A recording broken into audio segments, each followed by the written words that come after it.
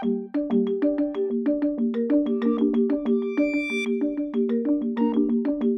hard thing about being a student is that there are two things. One is that the administration knows that you have like 4-year tenure, right? That like 4 years, you're out of there, a new crop of students. Mm-hmm. So what you find in colleges is that students don't really understand their power till like junior year. Then they're like studying abroad.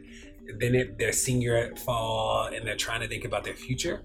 And that works towards a status quo. Like the time that you're like the most ready and most whatever, you're also trying to plan for a life. Mm-hmm. So the question becomes, how do we have like the seniors help like radicalize like the freshmen, right? Like so that like people get it early and they're like, we can do this.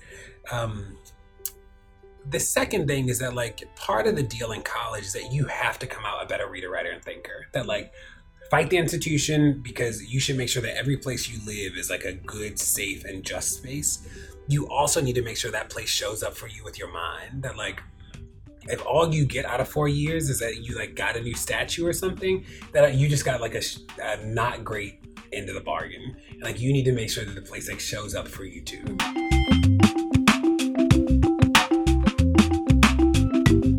Disillusionment is the name of the game in college. As a kid, you're told your voice doesn't matter.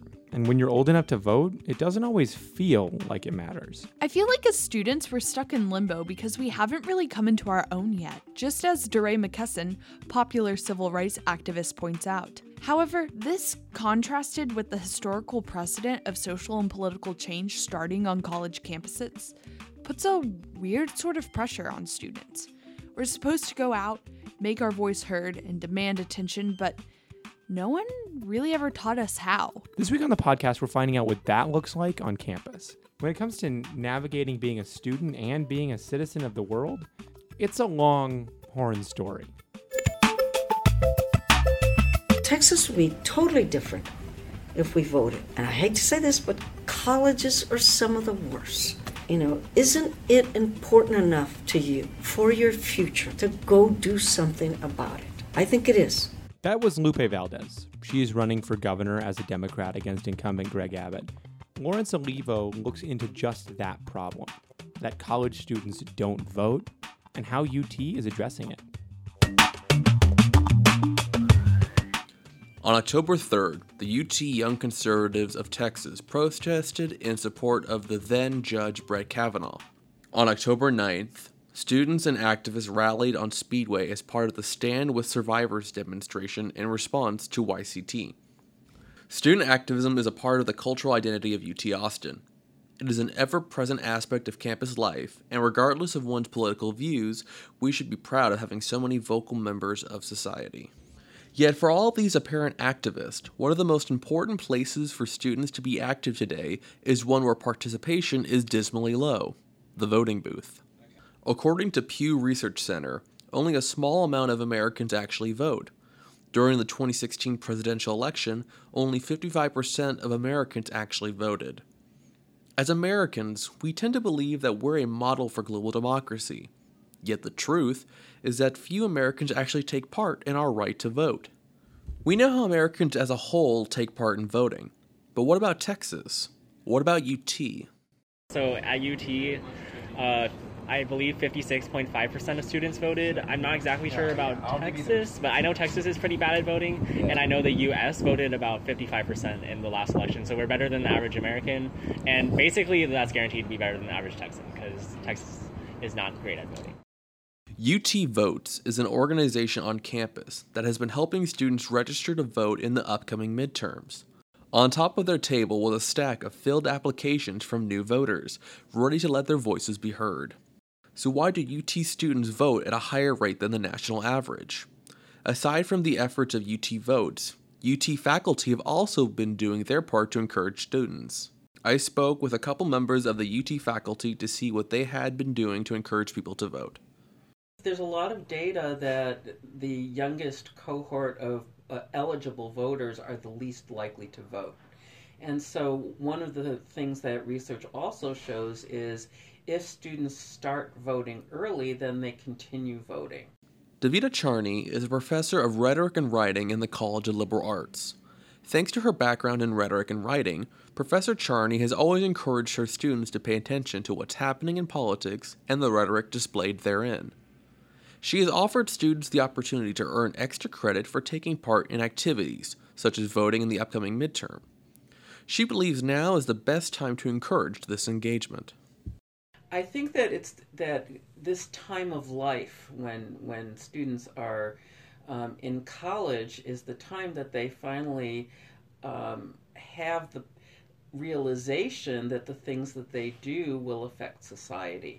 That's why having encouragement and asking them to do these things and getting into the habit of it and feeling like it's their civic responsibility and not just something that they can, do voluntarily, it doesn't matter. That's why it's important to me. Extra credit is certainly one method to try and get students that first step into having an active voice, but it isn't the only way. Adam Rabinowitz is an associate professor in the Department of Classics and an assistant director at the Institute of Classical Archaeology at UT Austin. He has tried to instill into his students the importance of voting through its relevance to their studies and learning about ancient Greece. The Athenians used to have the Scythian police force get a rope and drag people to the assembly. So they had a compulsion to make people go and participate in this popular assembly. And at a certain point, they also offered payments, so bribing people to participate. I am not in favor of straight bribes to go vote because I think the incentive structure is wrong. I want people to want to do it, and then I want to make it really easy for them. This is not just a privilege, it is an obligation. If you are going to be a citizen of a representational democracy, then you need to go and express your voice. Expressing one's voice is easier than ever for students today. Yet for all the protests that we hear about in the news, the numbers just don't add up when it comes to actually going to the polls. Professor Rabinowitz sheds light on an interesting concept that people should take to heart. Our job is to convince people, our job as a nation is to convince people that it is both in their own interests and an act of civic duty to go and vote. That if you give up on that system, eventually only a small number of people will be making decisions, and at that point people who disagree with those decisions will either take over or be violently suppressed. You can protest, which is useful, but without voting not going to accomplish any change. You can protest all you want. The point at which protests accomplish something is the point at which violence gets involved, either because the state violently suppresses the protests and that energizes people, or because the protesters violently attack the state. Not the way we want to go. If you're worried about polarization, if you're worried about cultural splits in the country, participating in the voting process is a way to at least try to bridge some of those gaps. Unfortunately, the window for voting registration has closed, but many students have already registered, and with early voting locations at the FAC and PCL, accommodations have been made to help students vote this November. So, will you?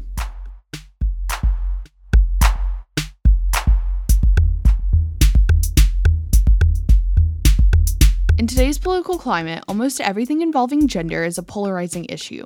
Alexis Thomas looks into the Feminist Action Project, which uses a variety of different tactics to advocate for their beliefs across campus.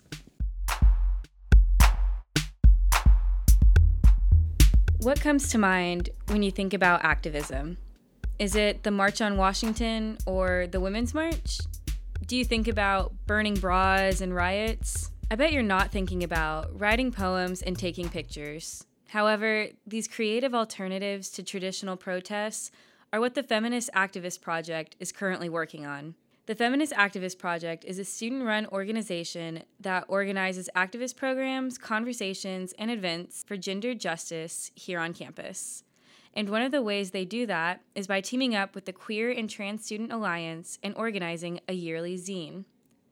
For those who don't know, a zine is a DIY publication of poems, pictures, and other mediums of art that became a DIY form of activism back in the 90s with the Riot Grrrl movement. feminists and other minority groups have been publishing zines for decades as a cheap and inclusive way for people to express their thoughts and feelings on feminism and social justice.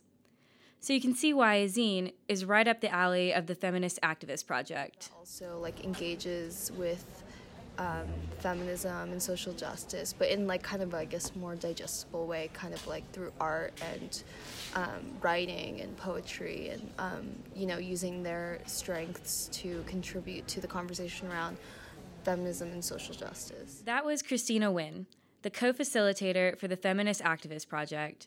Christina sees the zine as a way for people to express their anger and frustrations around current events in a way that is more personal and relevant to their skills and talents.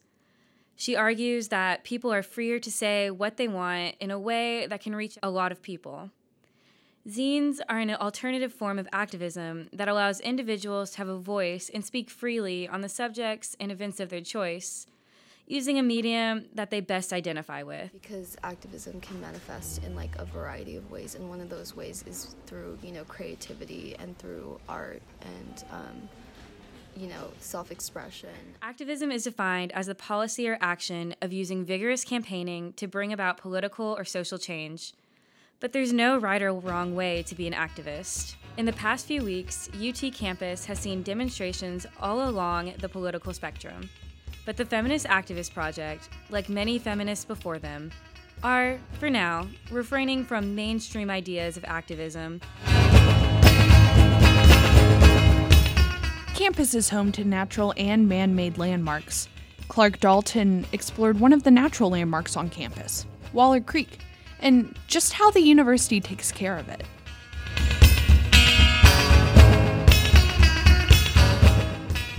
When you're taking a stroll down San Jacinto Boulevard, it's hard to dismiss the street's unique shape, a long curve punctuated by a sharp turn to the left. But this isn't a flaw in architecture. It's the beginning of a story that illuminates the power of unification for a moral cause and the consequences felt from repeating the mistakes of the past.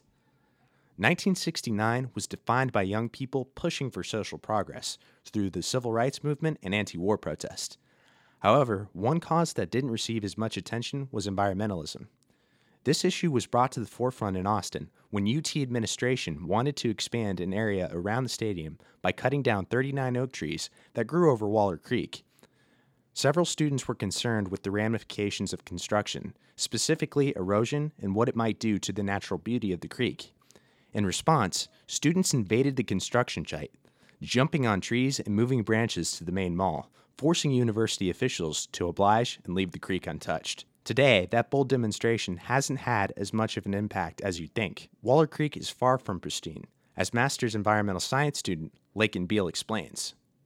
And when we look at Waller Creek, we find a lot of different things as a consequence to urbanization. For instance, last week, I took a class at ITA out to the creek to quantify sort of bacteria through space along the creek just outside of the Jackson School building. And we found that the bacteria was substantially higher than we expected, specifically out of pipes that flow into the stream. And when you compare that to sort of contact recreation protocol, the creek is substantially higher than any sort of contact recreation recommendations that this at a state level, that kind of thing. So it's certainly not a clean stream. This situation is made more frightening in the context of Austin's other waterways. According to a recent study, 46 of the city's 76 waterways were infected with high levels of fecal bacteria. Pollution to this degree is a severe public health concern. UT has tried to keep up by reassuring the infrastructure, yet these efforts may not be enough to reverse the inevitable. A change of this magnitude requires legislative action, beginning with action by the masses. Although most students seem to be more focused on a polarizing president, biology freshman Alexander Kowalski says today's students will be ready to advocate for change when they receive this vital information. I definitely think that if more information was shared with students, there would be a greater drive to help clean up and increase the amount of space that can be utilized around the creek, and that if more information was provided to students, there would definitely be more opportunities and organizations revolving around cleaning and using the creek space. In 2016, UT launched the Waller Creek Framework Plan, an initiative dedicated to the preservation and improvement of Waller Creek. This will be achieved through engineers and architects teaming up to redesign the corridor surrounding the creek. This will impede the flow of water, thereby reducing the amount of sewage in the stream. It will also connect Waterloo and Palm Park, creating a new inviting environment. The plan will be completed later this fall, a step in the right direction. Although the situation is bleak, now isn't the time to give up. Small voices are the conduits that drive major change. An idea perhaps best explained by Dr. Seuss. Unless someone like you cares a whole awful lot, nothing is going to get better. It's not.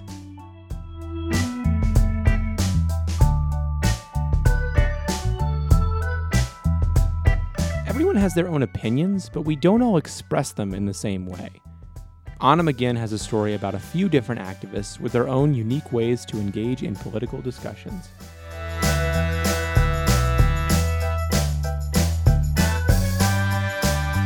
When I woke up after Election Day, I feared the America I had believed in was wrong. I had lost hope. But then something started to change. Women across this country started marching.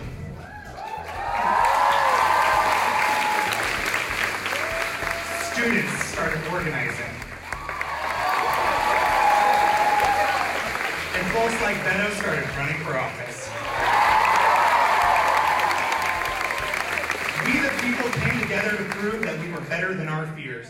That was moments before Beto O'Rourke took the stage at his October 4th rally on campus at UT. Beto is challenging incumbent Ted Cruz in a tight Senate race. Typically, midterms are seen as less exciting than the presidential elections. However, his midterm election is bringing people together, pushing them to vote, and encouraging others to do the same. One of the most common ways to engage in politics is by simply talking about the issues people care about. Whether it's a conversation at the dinner table, in class, or online, people are participating in political discussion. Technology has changed the way people can engage in political conversations. A little over half of Americans have engaged in some type of political or social justice-oriented activity on social media in the past year, according to a 2018 Pew Research study. These activities include organizing protests and rallies, changing your profile picture to show support for a candidate or cause, or using political hashtags. According to the same study, nearly 2/3 of Americans believe that social media is a good platform for underrepresented voices. Sites like Twitter offer anyone with access to a computer the opportunity to be politically engaged. People can talk openly about their opinions and why they might support one candidate over another. However, one negative aspect to this kind of platform is that it is easy to forget that you were talking to a person instead of some online character. DeRay McKesson has experienced the combative side of Twitter, but still acknowledges that the platform can be used for positive engagement. Yeah, so I've seen the good and bad of the platform. The first person ever permanently banned from Twitter was banned for raising money to try and get me killed. So I've seen that part of it, and I've also seen the power of the platform to help people speak and build communities in ways that were impossible before. When I think about the Twitter's responsibility specifically, is I'm mindful that some people come to the platform bad. The platform didn't make them bad, right? And bad people exist, and we got to figure out what to do with those people way before they get to a platform. The platform has a lot of responsibility to make sure that those bad people don't form communities of other bad people and multiply and grow. So it's important that Alex Jones kicked off the platform. It's important because they are collecting these people and radicalizing them in a way that's really dangerous. Jorge Machado recently graduated from Texas State, and as a conservative Mexican-American, feels that his voice is underrepresented. A lot of people automatically assumed that I was liberal, that I was a Democratic voter, simply because I am Mexican-American. Instead of turning to social media to make his voice heard, he created his own form of political activism. Machado attends rallies like the recent Beto rally on campus with a sign that says, "I am a Mexican-American conservative. Ask me anything," hoping to spark conversation with people who think differently than him. Machado believes it is important to have dialogue about controversial issues such as immigration policy, economic policy, and education policy. Most importantly, Machado wants to understand why people think the way that they do. But he doesn't believe an online platform is the best platform for that kind of dialogue. But here, in a face-to-face interaction, it's easier to know that the person that's talking to you is actually a person and not just this figure that you see typing in on the keyboard. and I think that's very important. Machado believes using an online platform to discuss contentious topics can escalate and become unproductive. He also believes that there's no way for society to move forward without discussing these things. The human aspect to disagreement is something that we are missing in today's society, and I really feel like more people coming out and having this discourse, whether it be unpleasant or not, is important to the development of our society and the way that we treat each other in general.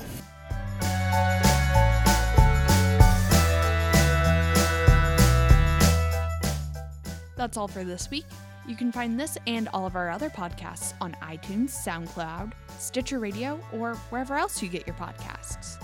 You can follow us on Twitter @TexanPodcast, and you can also find this and more news online at dailytexanonline.com. There were 4 reporters on this week's show. We had Alexis Thomas, Lawrence Olivo, Anna McGinn, and Clark Dalton. And this week's show was produced by myself, by Morgan, by Zeke Fritz, and by Ryan Steffi. And we've all had them, we haven't all loved them, but roommates are a massive part of our college life. Next week, we're looking into roommates and all that goes into that.